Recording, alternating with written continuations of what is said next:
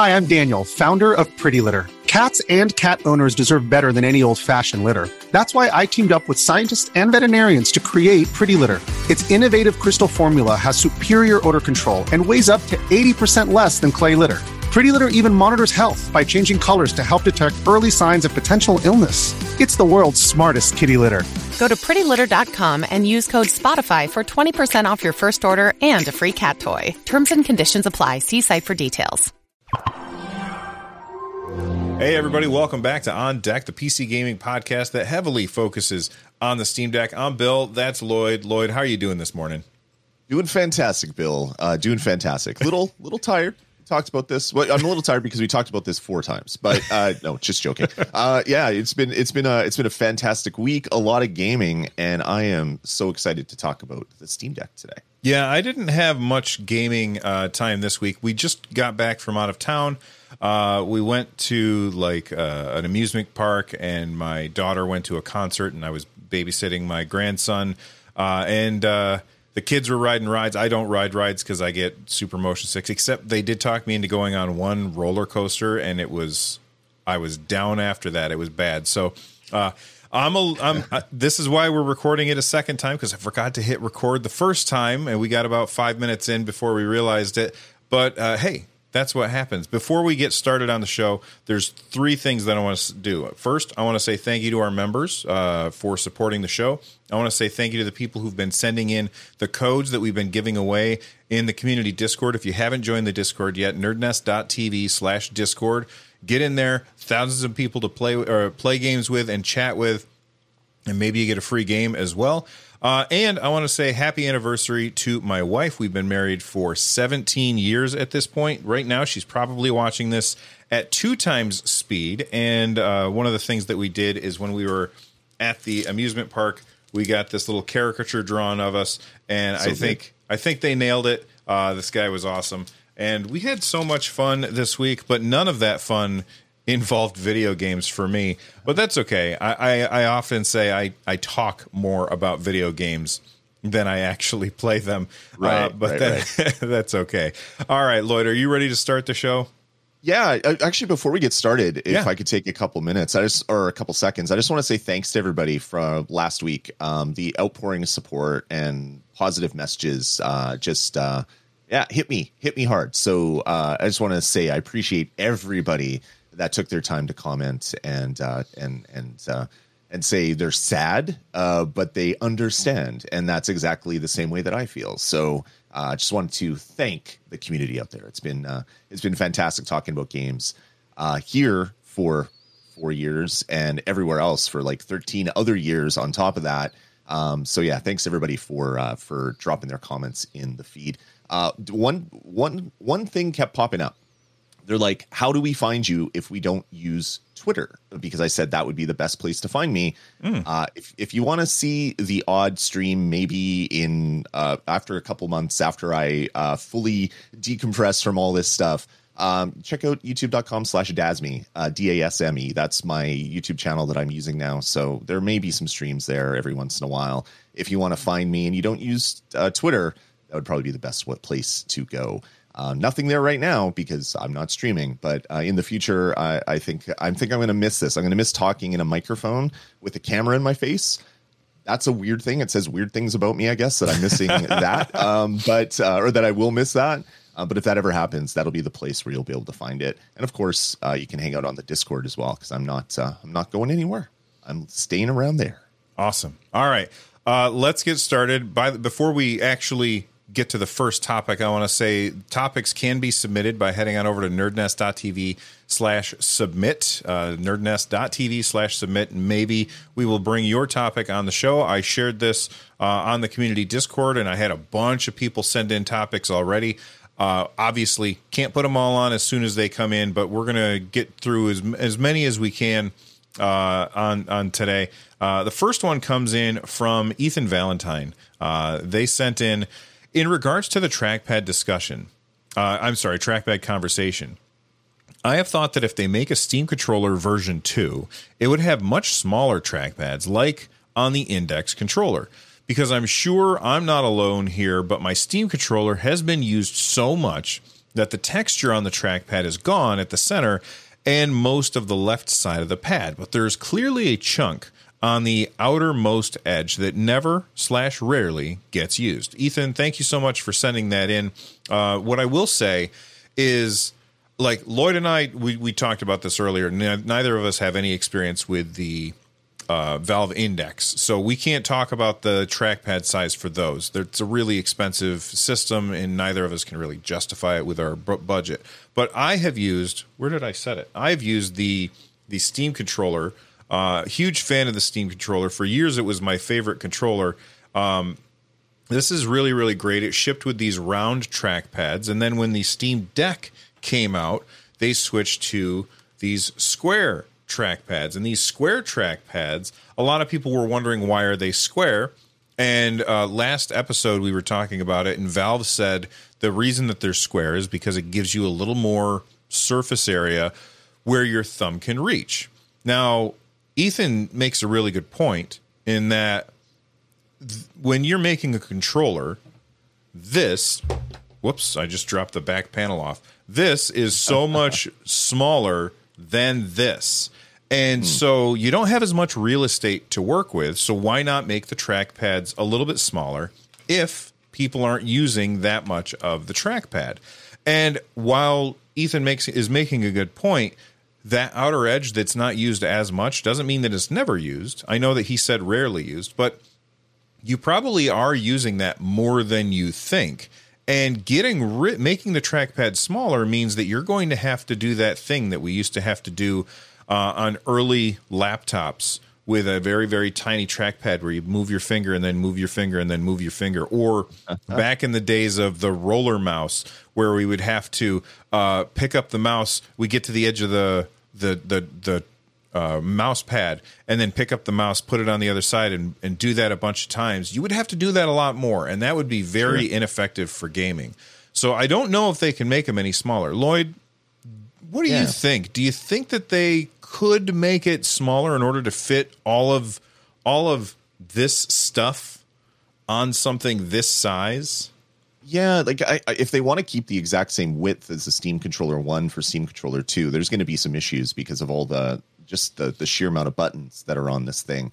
As far as the trackpad size, I think it's pretty much perfect. It's really the size of like your standard D-pad on like a Super Nintendo controller, which is a super comfortable way to play. Your thumb doesn't have to move very far to get to all the edges. You can get to the corners very easily.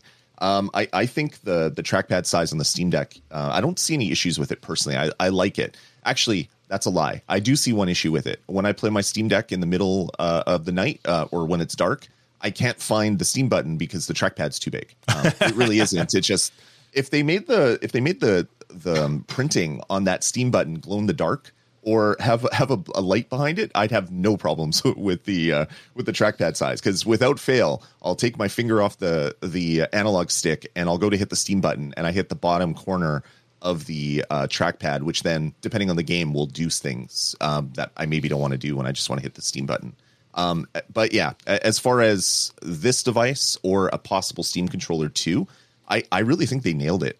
Something that is just like an 1.5 inch square. I think that's the perfect size for man hands. Maybe if you're like a smaller child, maybe it's a little bit too big. But I think for the vast majority of people, I think it's a great size. Yeah, and I don't think that Ethan is saying that it's too big. I think that they're just saying it's like they're trying to solve the problem that we're all talking about.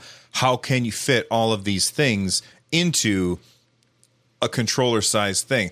And I think that as much as I would really like to see a Steam Controller 2 that had all of the things, I don't know if you could.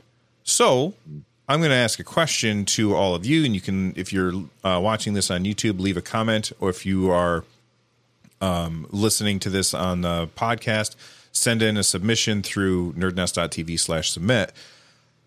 What would you remove from a Steam Controller version 2 in order to make it small enough? And for me, I'm just going to start with me. Though I would only remove one thing, and that would be the left trackpad. The left trackpad, I I use very, very seldomly. When I do use it, I use it as a radial menu. And honestly, I don't need to use it as a radial menu because I could do button chords in order to activate my left joystick as a radial menu instead. So I could do that. I could accomplish the same thing with action layers. The right trackpad, however, is very, very important to me because it allows you to control the camera in, say, a first-person shooter game or a third-person shooter game that is not meant for a traditional controller. So that's what I would remove. Lloyd, is there anything that you think that you could do without on the Steam controller version 2?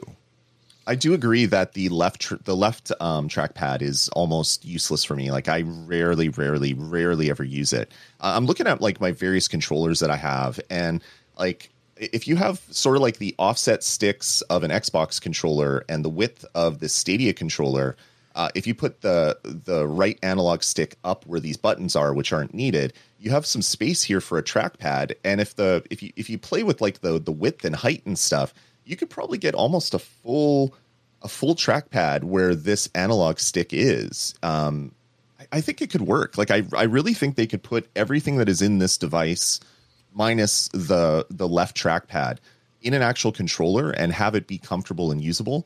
I'd love to see a wall of 3D printed prototypes in a couple years when Valve finally releases one, because I do love the feel of the Stadia controller, and I know a lot of people don't like the offset sticks, but when you're getting to the point of trying to find space in a device like this, the sticks are definitely taking the most room because of the huge module that goes underneath the plastic here. So trying to find like Lego. All the controller Lego pieces to snap together. I think something the size and a little bit wider than like the Xbox controller, like the Stadia controller, would be a form factor that would perfectly work. You have space on the back for the for the belly buttons, as we talked about last week. I think it could really work with just the removal of the left trackpad, but it's going to be tight, and it's definitely going to take some engineering to make it feel and perform well. But I would love to see it. Like I would love a Steam controller too, because I love my Steam Deck so much that I go to any other controller and it's like, oh, I can't just reprogram these things. I can't just use a trackpad. I can't do this. I can't.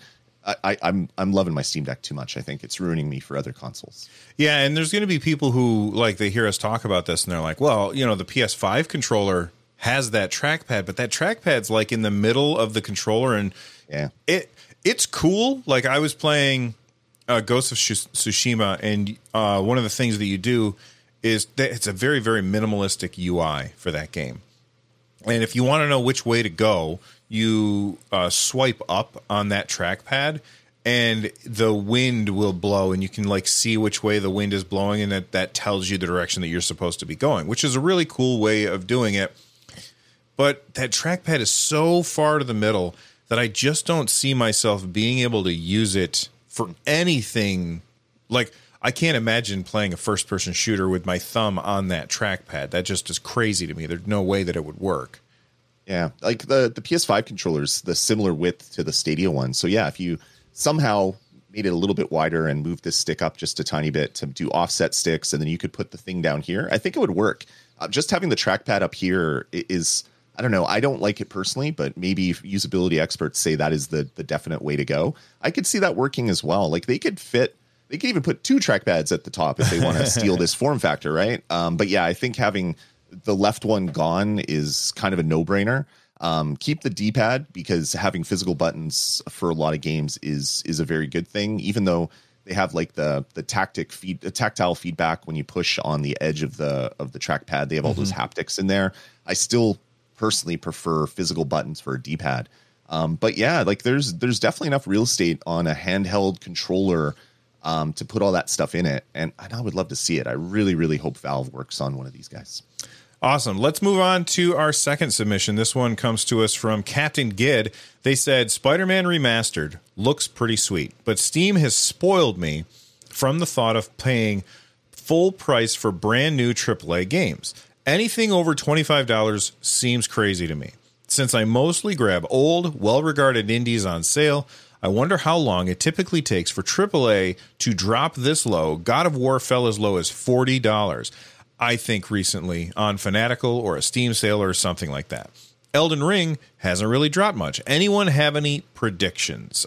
So, Lloyd, you and I come from a console world. We both played games on PC for years and years and years, but we both mostly play console.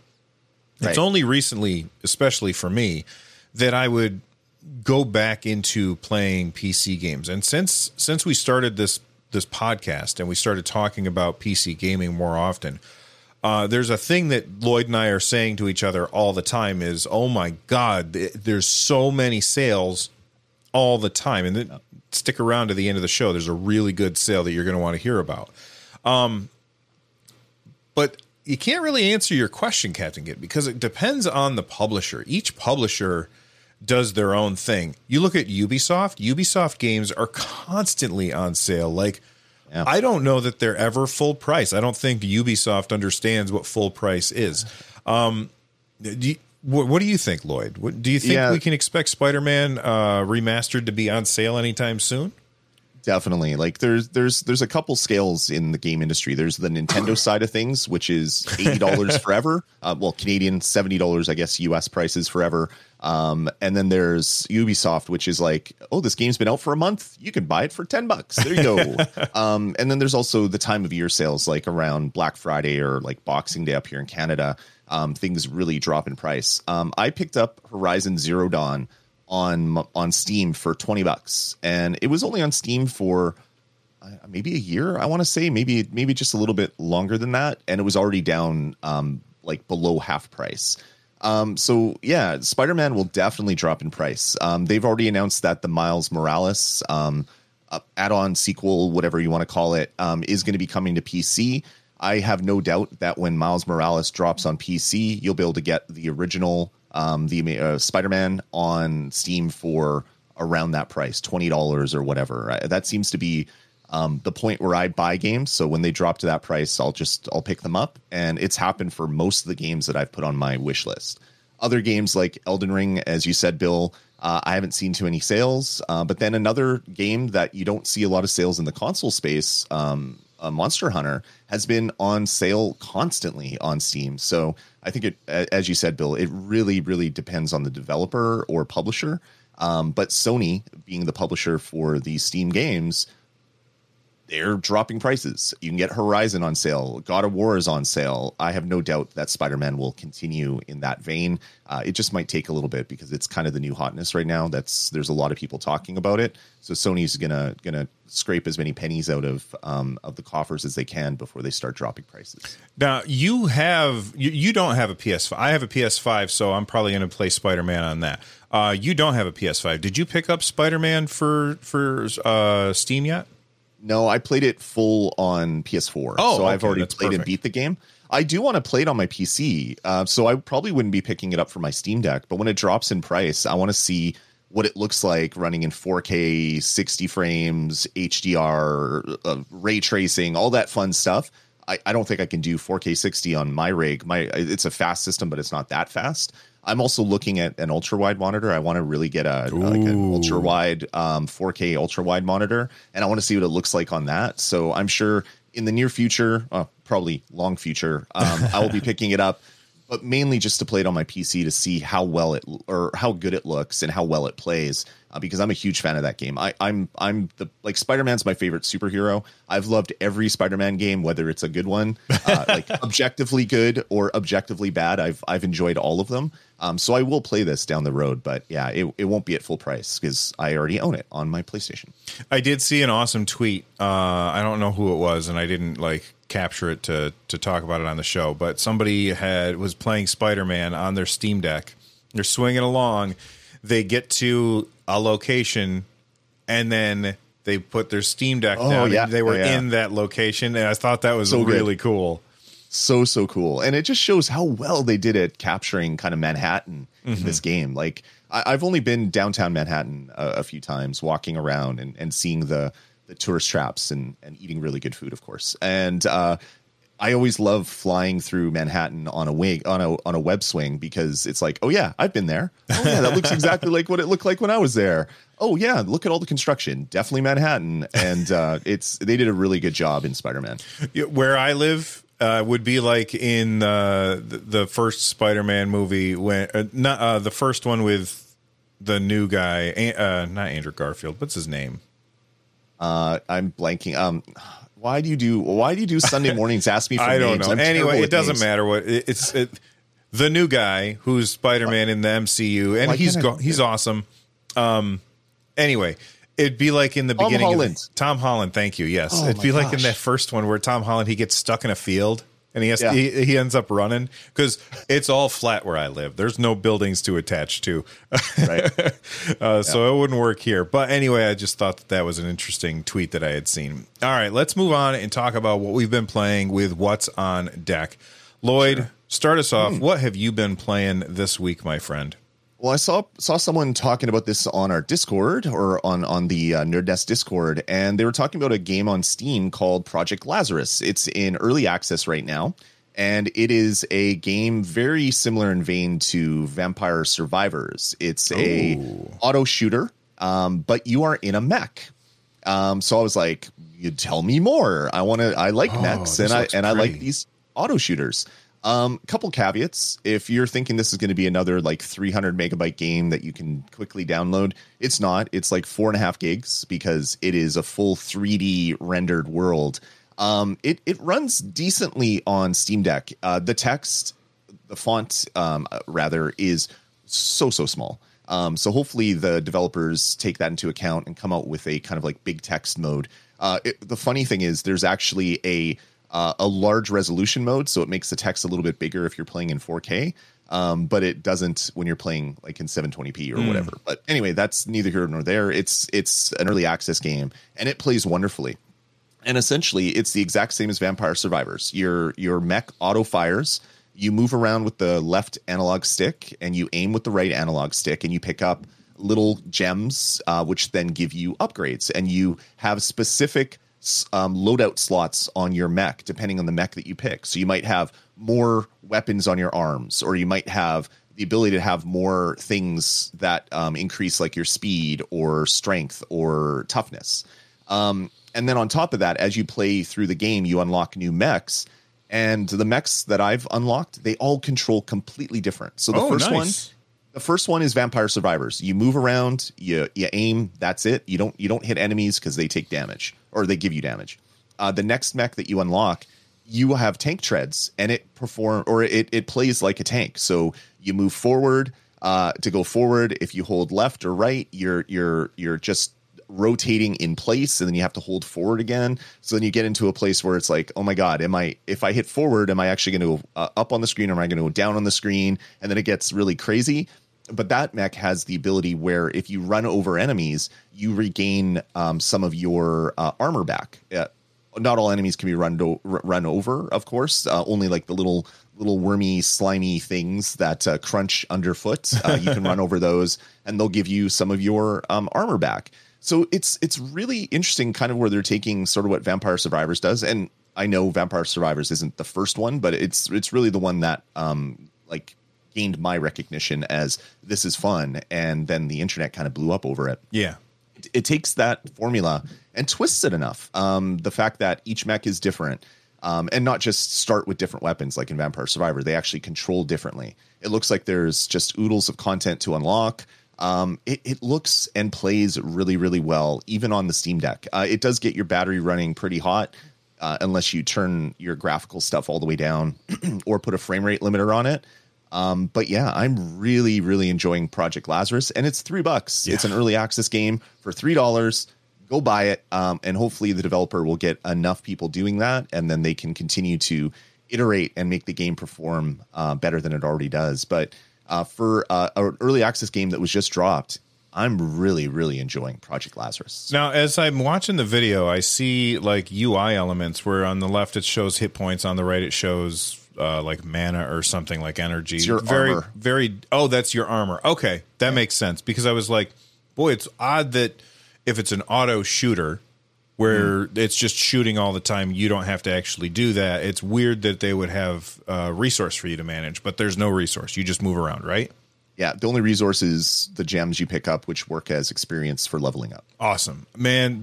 I already added it to my wish list while you were talking about it. That game looks really, really cool. I'm impressed. It's very good. Yeah. Oh man, this is gonna suck up a bunch of my time. That game looks great. Lloyd mentioned it earlier. Monster Hunter's on sale. My son came upstairs and he was like, "Hey, can I get Monster Hunter? It's on sale." And he waved cash at me, and I said, "All right, we'll get you Monster Hunter."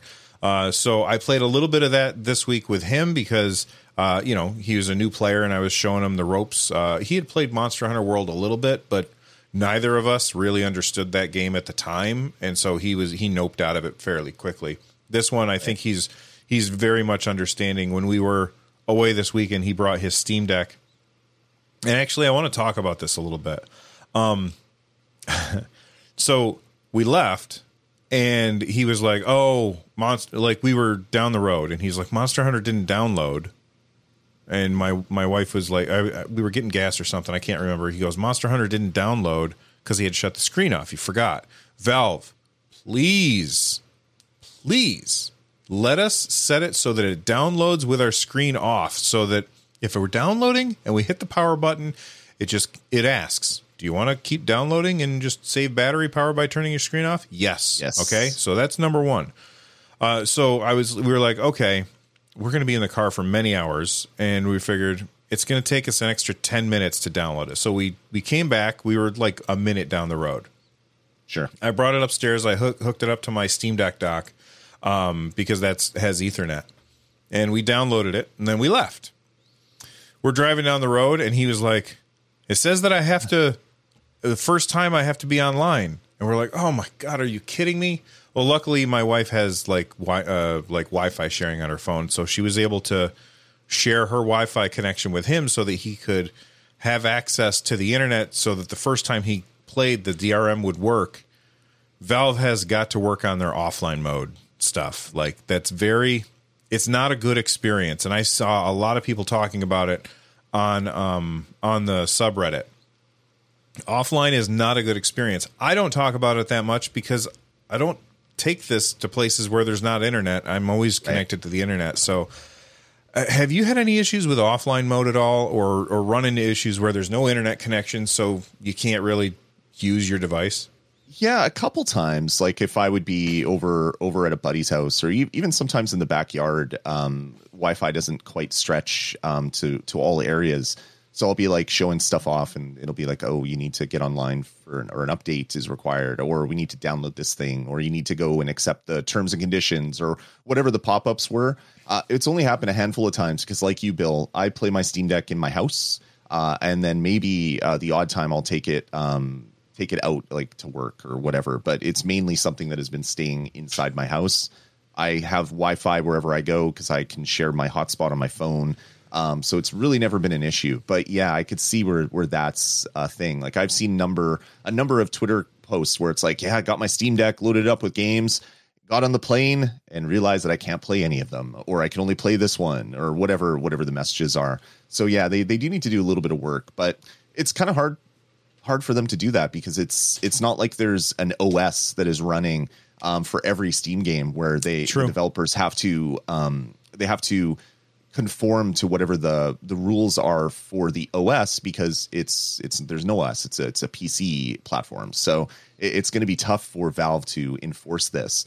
But what you said earlier about if you go to shut off your screen and downloads are happening, it's like if they popped up a thing saying you're currently downloading, that will complete in 25 minutes. Do you want us just to turn off the screen? That would be such a lifesaver for me. I realized lately, if I go to start a game and there's already a game running, it actually pops up a warning now saying there's already this game running. Do you want to start this game? Do you want to cancel this game? Or do you want to stop the original game? Or do you want to have them both running? Please note, running two games is going to have performance issues. And that didn't happen in the first week when I had it, because I remember playing Vampire Survivors and my battery life was like 5 minutes. And I'm like, what is happening here? Oh yeah, I had another game running in the background. So yeah, little tweaks like that would be huge. And Valve is working on this thing like constantly. So I have no doubt that that's going to be a thing. What I would really like to see is they update their verified, playable, all that stuff to add. I know that there's like they'll have like has third party DRM, but I think verified needs to work with offline mode without ever having to turn anything on. I think that needs to, because that's a very verified. If you ask me, and nobody is, but if you ask me, it should be a very console-like experience where you buy the game, you play it, there are no issues. Whereas, like, if I have a Nintendo Switch, I buy a game, I can play it, there are no issues. Obviously, that doesn't work for a game like Fortnite or whatever, where you are online. It is an online game. But for a single-player game, you should not run into this issue in a verified game. And I almost wonder if I struggle to say they should add another category, because you add a category for each case that comes up, then suddenly you've got 400 categories, and that's a mess. But they need to do something to make it a little bit easier, so that when you are playing a game or going to play a game, you don't run into these speed bumps, because that's a negative experience. And then people associate that negative experience with the hardware, not with the publisher that decided to have an extra launcher that was that got in your way and stopped you from playing the game because of their third-party DRM nonsense. Right. Yep. All right. You've also been playing Arcade Paradise. I saw somebody tweet about this, and I clicked on it, and I saw the video, and I said, "Oh no, this looks terrible." I love the idea behind it. The idea is you run an arcade, but when I saw the ad for it, I was like, "This looks irritating." Am I wrong? You're so very wrong, Bill. Really? So Arcade Paradise is a love letter to kind of like 90s arcades. And what the game is, you're halfway through business school, and you are then tasked with running the family business, which is a laundromat. Your dad or mom, I think it's your dad, gives you the keys, and you're tasked with bringing it back from the brink of closure.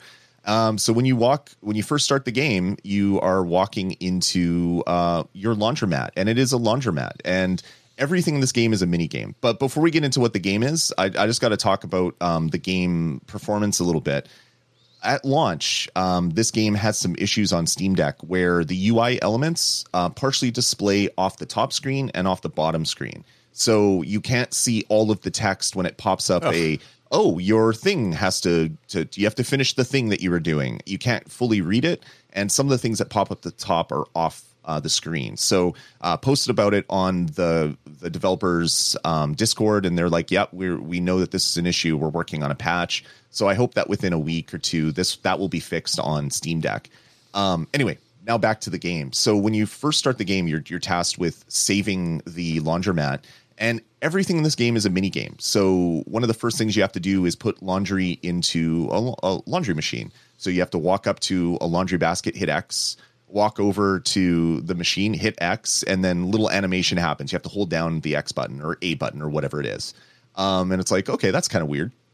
And they're like, "Oh, everybody in here is just a mess. Can you clean up after them?" So you have to go around this laundromat and pick up garbage. And as you do pick up garbage, a little icon, like a video gamey icon on the side of the screen, fills up as the garbage bag is filling up. And then when it's completely full, it's like, "Now take it to the trash." So you go out of your laundromat, walk to the back, and then there's a dumpster.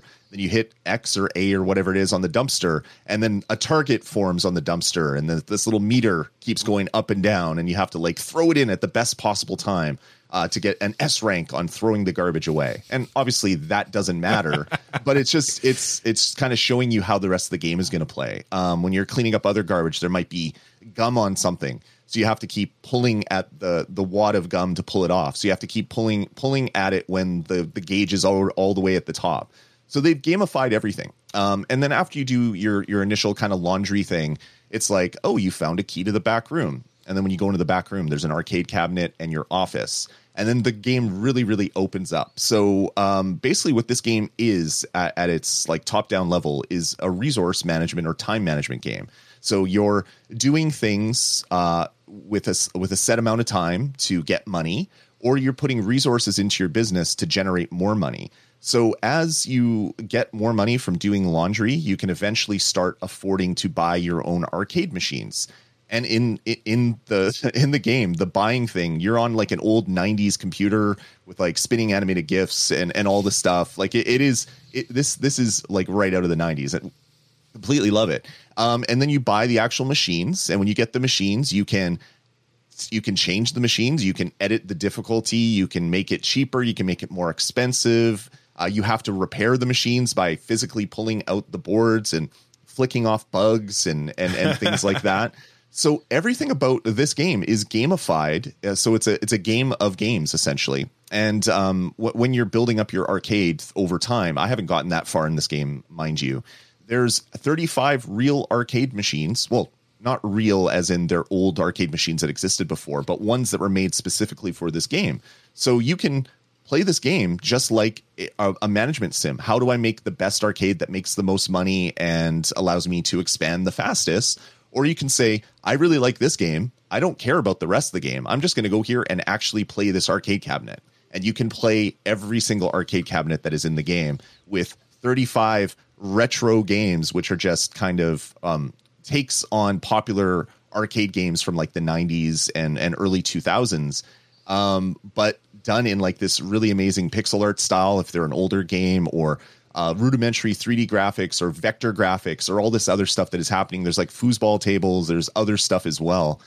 It is not exactly what you think it is when you first look at it, but then you understand that it is kind of like a management sim for video games, and you could play the video games. It's kind of like what I wanted when I was a kid, when I was playing video games. I'm like, I want a game that has video games inside of it, which is why, like the original Animal Crossing, where you could unlock NES games, was just like my head exploded. It's like, this is exactly what I wanted. Well, no, Arcade Paradise is it, or Shenmue, exactly. Arcade Paradise is exactly what I wanted. So I'm having a lot of fun. I'm playing on PC, unfortunately, because the UI bug on the Steam Deck is annoying. Hopefully, they patch that super, super fast. But yeah, man, you're gonna love this game, Bill. I know, Bill. This is a Bill game. The retro aesthetics, the old video gamey things, the resource management stuff, but not done in an annoying way. I think you'd really, really like this game. So yeah, Arcade Paradise, pretty fantastic. Well, while he was talking, I went over and clicked on wish or add to wish list. So it is now on my wish list. I will definitely check it out. It is currently at 10% off at $17.99 US. Or you can get the digital deluxe version for $22, which is 25% off. If you like me throwing a bunch of numbers at you. All right. I didn't play much else this week other than Monster Hunter. I've been playing a little bit of Ghost of Tsushima on my PS5 because my son convinced me to subscribe to their thing, and we were playing that together. I won't talk about that on this show. I'll talk about that on a next episode of Games with Bill, which will come out later on in the week. Let's move on to patch notes. This one is pretty interesting. The SteamOS kernel, listen, I understand what a kernel is. I understand it's like that SteamOS is just Linux with a skin on it, essentially. And they are currently working on possibly moving from 5.13 to 5.19 for the base for their kernel. This comes to us from Luke Short Cloud on Twitter. They said, Valve is currently working on rebasing their Linux kernel from 5.13 to 5.19. They were even testing 5.17 at one point. I discovered this last night while I was updating my Linux, SteamOS, and Mesa SteamOS packages on the AUR. And then they give you a link you can click on, which just takes you to like a bunch of stuff that I would not mess with myself. That being said, I thought that this was really interesting. So I asked our community, I said, Linux nerds, I need help. Tell me what this means. And Luca, who is a community member in our Discord, they said this. The kernel, and this part I already knew, but there's a lot of people who won't know this. The kernel is where the operating system has low-level access to the hardware. It's like a step below drivers. And this means a few things. Valve is really embracing the fast progress rates of Linux, meaning that they're moving from 5.13 I may get the numbers wrong, but from 5.13 to 5.19, skipping some stuff. They're actively looking for those low-level updates to make SteamOS the best OS it could be. And for users directly, that's me, it means we get some of the latest and greatest improvements of the part in the OS that all Linux distributions share really fast if Valve releases that update soon. Lloyd, what do you think about this? I think it's great. Well, I don't know the specific benefits going from 5.13 to 5.19. I stopped looking at the Linux kernel back when it took 36 hours to recompile it back on 486. That's when I was really worrying about the Linux kernel way back in the day. For me, the one thing that this is going to add is there's a lot of components in a Unix system that are kind of like low-level drivers or utility applications that kind of run in the background. And certain applications you want to install will have prerequisites. So you need this library version blah, and you need this library version blah. Some of the libraries that are on Steam Deck, unfortunately, can't be upgraded to newer versions because they require newer Linux kernels. So that means that once the SteamOS base goes from 5.13 to 5.19, those packages won't have those limitations anymore. So potentially we'll get more features, we'll get more security, more stability, maybe even some more speed, depending on what exactly is going to be touched by these independent things that can't be currently updated on Linux. So that, to me, that's the exciting part. This is newer to what the active development is going on. So that means that bleeding edge things and software fixes and all that stuff will have gone through multiple iterations to get to where we are now. So that's, for me, where I'm excited, not knowing any of the specifics for what benefits 5.19 will be over 5.13, but upgrading the core of your OS essentially is always a good thing from a security standpoint, because there's always security issues on Linux that are being patched out. Yeah. All right, let's move on and talk about, real quick, just a PSA. If you were running into the micro stutter that was introduced with 3.3, make sure that you are on the latest SteamOS beta update. They say that they have fixed the issue now. And then there was some people talking about that there was an issue with Red Dead Redemption 2.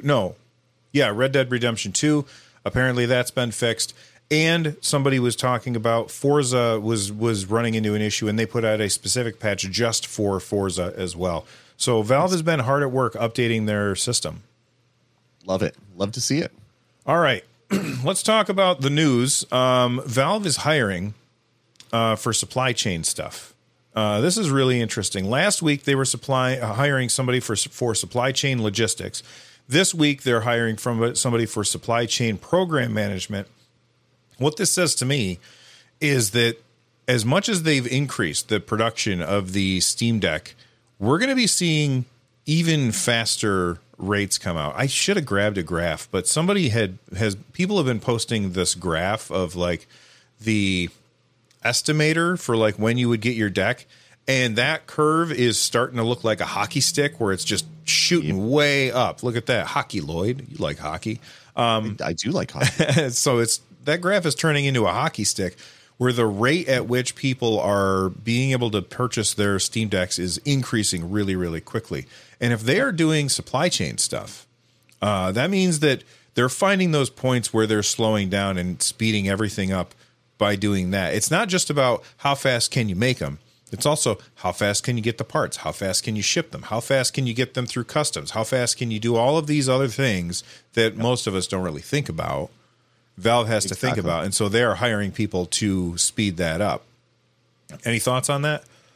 It's great. Like if you I don't know if Valve is maintaining like outside warehouses for core components that they need for some of this stuff. So you have these rare elements and then you minerals and things, and you'd have battery stuff, and you'd have all this stuff. If they can create a network of warehousing, they can start producing these things in multiple places down the road. So maybe this is what this is leading towards as well, which would be great. Or it could just be Valve is looking at expanding. They're already expanding into Japan and other places. Maybe they're looking at more expansions. So they want to have someone to help them with the logistics of, okay, we need to move stuff from this part of the world to this part of the world. What kind of weird limitations do we have? What type of weird I don't know, crossing border issues are we going to have going here, going there? The fact that they're ramping this up just has me very excited that they're going to start boosting production even more. As you were saying, those graphs from the estimator, I think it was Zap in the chat or in the Discord rather. He's gone up like 40% of over the last week. And that he expects to get his email on Monday, where when you looked like 2 weeks ago, he was at like 23% of the way to getting his Steam Deck. So things are really ramping up, and having some more people involved with that is going to be a good thing, just to make sure that this is a smooth experience for everybody all over the world once Valve starts shipping these things out to Japan and other parts of the country, or other parts of the planet, rather. Yeah, and if you want to be involved in that, you better make sure that you have at least 1 year experience using QuickBooks, which I thought was funny. Yeah, that's a weird ask, but okay. All right. There you go. All right, moving on to the next piece of information. That is, people have been complaining about this for a really, really long time. Ever since it turned out that Valve went with FedEx and that Valve was shipping the Steam Deck in a not so inconspicuous box. Right. People have been having their Steam Decks stolen off of their front porch, or the FedEx driver is pretending to deliver it and not delivering it. Like, all these kind of things happen. This always happens when you have a very hard to get item. Valve definitely should have been shipping these things in boxes that were more inconspicuous. That being said, what are they doing about this? Well, this came up on the subreddit from Kamauri. They said, "What is Valve doing about stolen Steam Decks?" I found this on Facebook user, and I found this on Facebook. User bought it from Facebook Marketplace, which I use Facebook Marketplace. I just sold my PS4 on Facebook Marketplace because I don't use it anymore. But here's this thing right here. It says, a ticket was created on your behalf by Steam support. Hello, the Steam Deck being used on this account has been reported stolen. Can you please let us know how you obtained it? If you purchased it online, can you let us know what platform it was listed on, eBay, Facebook Marketplace, etc.? Thanks for using Steam. Thor, son of Odin. Yeah. Wow, that's how you scare people. You have a god working for you that is going to smite people if they don't tell them where they got those stolen Steam Decks from. I can only imagine Korg is sitting there playing Fortnite and sitting next to him is Fat Thor typing away messages to Steam support, as you know, he's got to make the bucks somehow. He has to fund his beer and hamburger habit. So yeah, that totally works. For the audio listeners, this is signed by Thor, which is just, I mean, I'm sure that's the person's actual name, but as a bunch of Marvel nerds, like, of course, that's what we think of. Anyway, Lloyd, what were you about to say? This is a great thing. I know in the past, like, companies like Nintendo would hardware lockout systems so you can't get online. This is a really great way to do it. It's like, hey, by the way, you're using a stolen Steam Deck. Can you tell us where you got it from? It's not being accusational. It's not being negative. It's like, this has been reported stolen. Can you tell us how you got it? That's a really great way for them to do it. And hopefully this it won't discourage people from stealing Steam Decks, but hopefully this will discourage people from buying them on the third party market when you know that Valve is actively researching the actual serial numbered systems that are being stolen from porches and whatnot. So this might slow down some of that third party market, which then will discourage other people from potentially going and stealing more to just flip them quickly on Facebook Marketplace. Yeah. And I have to say, like, I'm not going to tell you what to do with your life, but I personally would not buy a brand new device on, like, from a third party. I hate the idea of supporting scalpers. Supporting scalpers is always bad, because when you support the scalpers, what you end up doing is you are telling them, hey, this is a good business model. And so then the scalpers, they have to find a way to make their business model even better. How do you make your business model even better? By buying more of them to make the items more rare so that you can charge more for these items that you are then making rare. And every time somebody pays $1,000 for a Steam Deck, you are encouraging this kind of behavior and making it harder for everybody else to get the devices that they want. I bought my PS5 secondhand. That being said, I bought it secondhand from a listener who did not upcharge me. They sold it to me at cost because they're awesome, and I do appreciate that. But they could have sold it on the third party marketplace for a windfall because those things are hard to find. You can sell your Steam Deck for hundreds of dollars above market price because people are willing to pay that. But people need to stop being willing to pay for that because it hurts everybody in the end. Definitely. Yeah. Scalpers are terrible. And that's why Valve had to do what they did, where they sell it directly because they know how big scalping of a deal scalping is for consoles, for Amiibo, for Lego sets, for you name it. Anything that is collectible, pop figures, like anything that's collectible, people will buy. Like there was I saw someone on my timeline talking about this run of DC Comics, and they were super limited edition special covers. Well, now they're all selling on eBay for like $300, where it's like I should be able to walk into my comic shop and pick this up off the shelf. But no, all these scalpers are buying them just to immediately list them on eBay. Same thing is happening with hardware. Valve selling it this way is really smart, but also having this kind of I don't know, this message where, hey, if you're going to buy a stolen one, we're going to know that it's stolen and we're going to ask you where you got it from. Might discourage future purchases, which to me is a great thing. And you never know, they might end up saying, yeah, this was stolen, we're shutting it down. And now your device is bricked and you are out hundreds of dollars. So let the buyer beware on that stuff. I'm not going to say anything to the sellers because they're going to do whatever they want to anyway. They don't care about anybody but themselves. But and I'm not saying that, like, if you bought one and then you were like, okay, this sucks, I hate it, I got to get rid of it, I'm going to sell it. That's different than the people who are stealing them off porches or buying them for the sole reason of turning around and making a profit. Correct. All right. I have been irritated by this thing in Steam for a very long time. And that is when there's a game that is a free-to-play game. And I'm like, oh, that's interesting. I might check that out. I have to install it. Like, you have to install it on your computer in order to add it to your library. Well, at Robot Brush tweeted this out. They said, oh my God, finally, not talking about Star Wars The Old Republic. And then they tweeted out this picture. Play Star Wars The Old Republic, free to play. There's a green button that says play game and a blue button that says add to library. So you don't have to install the game right then. You can just add it to your library and worry about it later. And I imagine that this is a even bigger deal now that we have this little baby because it has not the most amount of storage. And if I wanted to, like, if I'm just scrolling around in the store looking at free to play games because I'm trying to save a buck and I see a game, I'm like, oh, that's interesting. Oh, it's Star Wars The Old Republic, which is 58 gigs. I only have 20 gigs left. I have to uninstall a bunch of stuff. I'm not even going to bother. Or I could just hit the add to library button, and then sometime later, it's in my library and I can play it. Lloyd, do you have a reaction to this? I think this is awesome.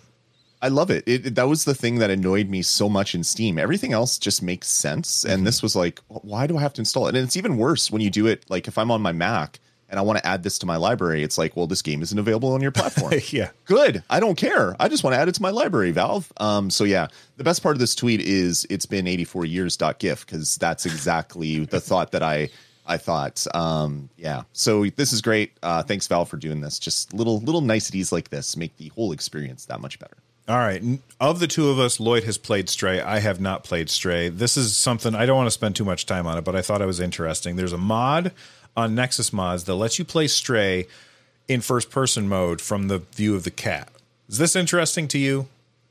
I'll probably check it out. I'm dabbling with mods now more on my PC. Like I would really only like mod Skyrim or other games like that. But there's like the mod for Stray where you could play as Garfield just made me laugh. So there's a lot of great mods. Playing this in first person, I don't know how well of an experience it's going to be, but I definitely want to check it out because cats are jerks. And if I could be a jerk in first person, I think it's better than being a jerk in third person.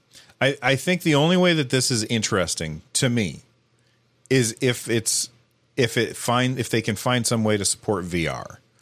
Then that would be very interesting to have the view of the cat. But when you're playing a game like this, which is a puzzle platformer, essentially, not being able to see as much, like there's a reason why you play some games in third person and some games in first person. And I do think that Stray is probably a third person kind of game. That being said, if it were VR, then that would change my mind and I might actually pick the game up. And you know what? It looks really good. And I can imagine, I think it's cool, but it's not for me. All right. Yeah, I could see myself more using it to just explore some of the really cool areas and just kind of have a better look at some of the architecture or the textures or whatever, or what they showed in that Kotaku video, the start of the game when you're walking around with all the other cats.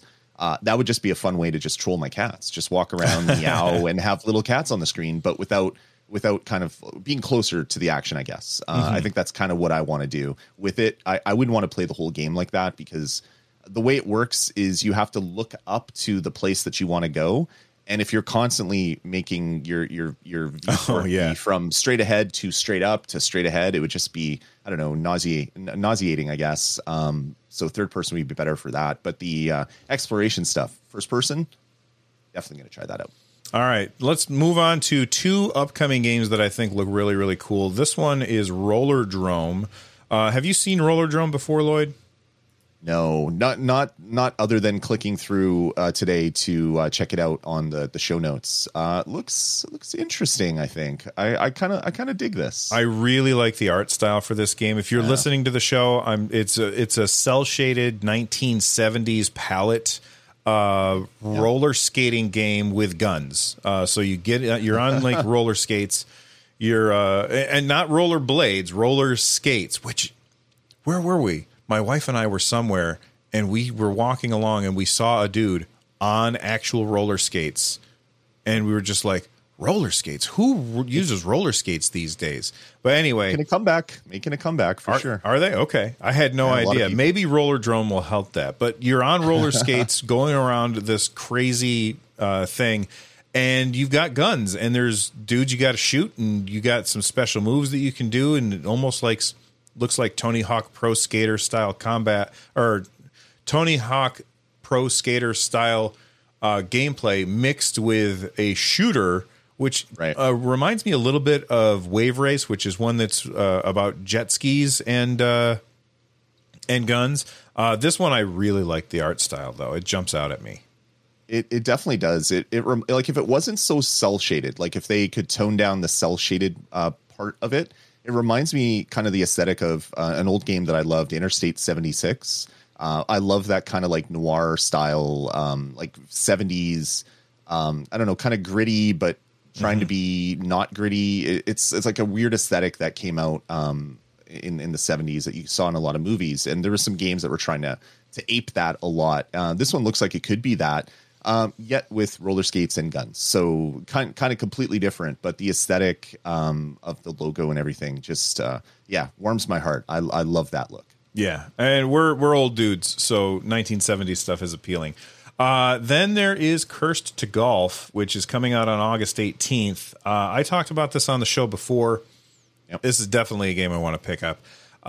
It's a 2D game. You are a golfer who gets struck by lightning in the first few minutes of the game, and then you're dead, and you are now in golf hell, and you have to find your way out of golf hell by playing through these courses. You hit the ball, you have to get par, or you have to start over. It's a roguelike, and that all of the levels that are procedurally generated, and so if you don't hit par, you start over and the map has changed. In order to hit par, you have to hit the ball through things in order to get more strokes, in order to hit par. And then you have special abilities that can stop time and stuff like that.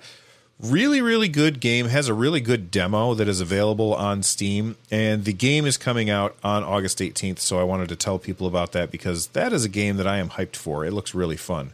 Thoughts on this one, Lloyd? Looks fun. From when you first mentioned it way back in the day, it's been on my wish list. So this is a game that I'm not going to pick up at launch or anything like that, but it's definitely on my list because it looks intriguing. I don't know. I like kind of these 2D golf games that have been popping up over the last number of years. They've all been fun for different reasons. Yeah, and you add into the idea that it's a roguelike, and that just really makes it compelling for me. All right, let's move on and talk about Deals on Deck. For Deals on Deck, this is where things that are going to be on sale. I went through and I found a couple of sales that I think that people are going to like. Number one is the Decades of Horror from Resident Evil. This is from Humble Bundle. You get $30 and you get 11 items, including Resident Evil 3, Resident Evil 2. These are the remakes, by the way. Resident Evil 7, which is probably the scariest game I've ever played. Resident Evil 4, Resident Evil Village, you get a coupon to get that for 50% off. Resident Evil 6, which I've heard horrible things about. Same with 5. Then Resident Evil 0, Revelations 2, the original Resident Evil, and then Resident Evil Revelations. You've played a lot of Resident Evil games. Which one's your favorite, Lloyd? That's really tough. I really liked Village. I really liked Village, but that has I just played it, so maybe that's why it's sticking out. Resident Evil 4 was kind of my eye-opening experience with Resident Evil because I was playing it on my GameCube back in the day, so going and replaying that one would be nice. But I bought this bundle just for the remakes of 2 and 3 because I've been wanting to play those for a very long time and just couldn't buy them when they were on sale other times because I had so much other stuff to play. But now that I got a little bit more time, I can't wait to dig through these ones. So just for those alone, they play beautifully on deck from what other people in the community have been saying. So I picked up the bundle just for those ones. I want to play through Revelations again because I remember playing through that on like my 3DS back in the day. Playing a better version of that might be interesting. But yeah, this is a really great bundle for, what was it, like $30 to get like Resident Evil 0 plus Revelations, but Resident Evil 0 to 7, that's pretty decent. It covers a huge swath of gaming time and really celebrates this franchise that has been around for a very long time. Yeah, plus a 50% off coupon for the newest one. So I think that's a fantastic deal. I didn't jump on it because I already have Resident Evil 2 on my PlayStation. I bought it on PS4 and then I got a free upgrade on PS5. So like I would really be spending that money on one game, and I don't know that I want to do that because I still have Resident Evil 2 sitting on my PlayStation waiting for me to play it, and I haven't jumped in yet. All right, and then there's Blossom Tales. I don't know if you have played Blossom Tales, Lloyd. I played it on the Nintendo Switch. This is I would say it's a Legend of Zelda Link to the Past homage. Told from the point of view of a grandfather talking to his granddaughters about a story. And so adorably, every once in a while, the granddaughters interrupt the grandfather and they're like, wait a second, that's not what happened. He's like, oh, yeah, you're right. That's not what happened. This is what happened. But it's like Super Nintendo era graphics and gameplay. I think that this one is really, really good. I never finished it, and it's currently 75% off for $3.74. Ends August 23rd, so you got about a week to pick this up. Have you played Blossom Tales, Lloyd? I did. I really enjoyed it. Just like you said, the story kind of getting rewritten as the grandchildren are kind of making jokes and things. It made me laugh multiple times. Really big fan of this game. And for 75% off, that's really a decent deal. And it looks like Blossom Tales 2, The Minotaur Prince, is coming out on the 16th. Mm-hmm. So that's why this one is on sale, because in less than a day, or I guess less than 2 days from when we're recording this one, that one will be out and available as well. So if you haven't played the original and you love kind of like I don't know, 2D RPGs, action RPGs, this is definitely one to check out. Yeah, if you are watching the video right now and you're seeing it, you're like, oh my God, that is absolutely a Link to the Past stuff. And it absolutely is. So I just wanted to let people know about that. And that does it for this episode of On Deck. Thank you so much for hanging out with us. We really do appreciate it. If you have yet to join the community Discord, please do. If you have yet to review the show on Apple Podcasts or Spotify or wherever it is that you are listening to the show, please do that as well. And if you haven't subscribed to the YouTube channel, youtube.com/nerdnest, and maybe we'll see you in the Discord as well. Lloyd, tell everybody goodbye. All right, everybody. Thanks for joining us for another On Deck, and we'll talk to you here on the next one. Have a great week, everybody.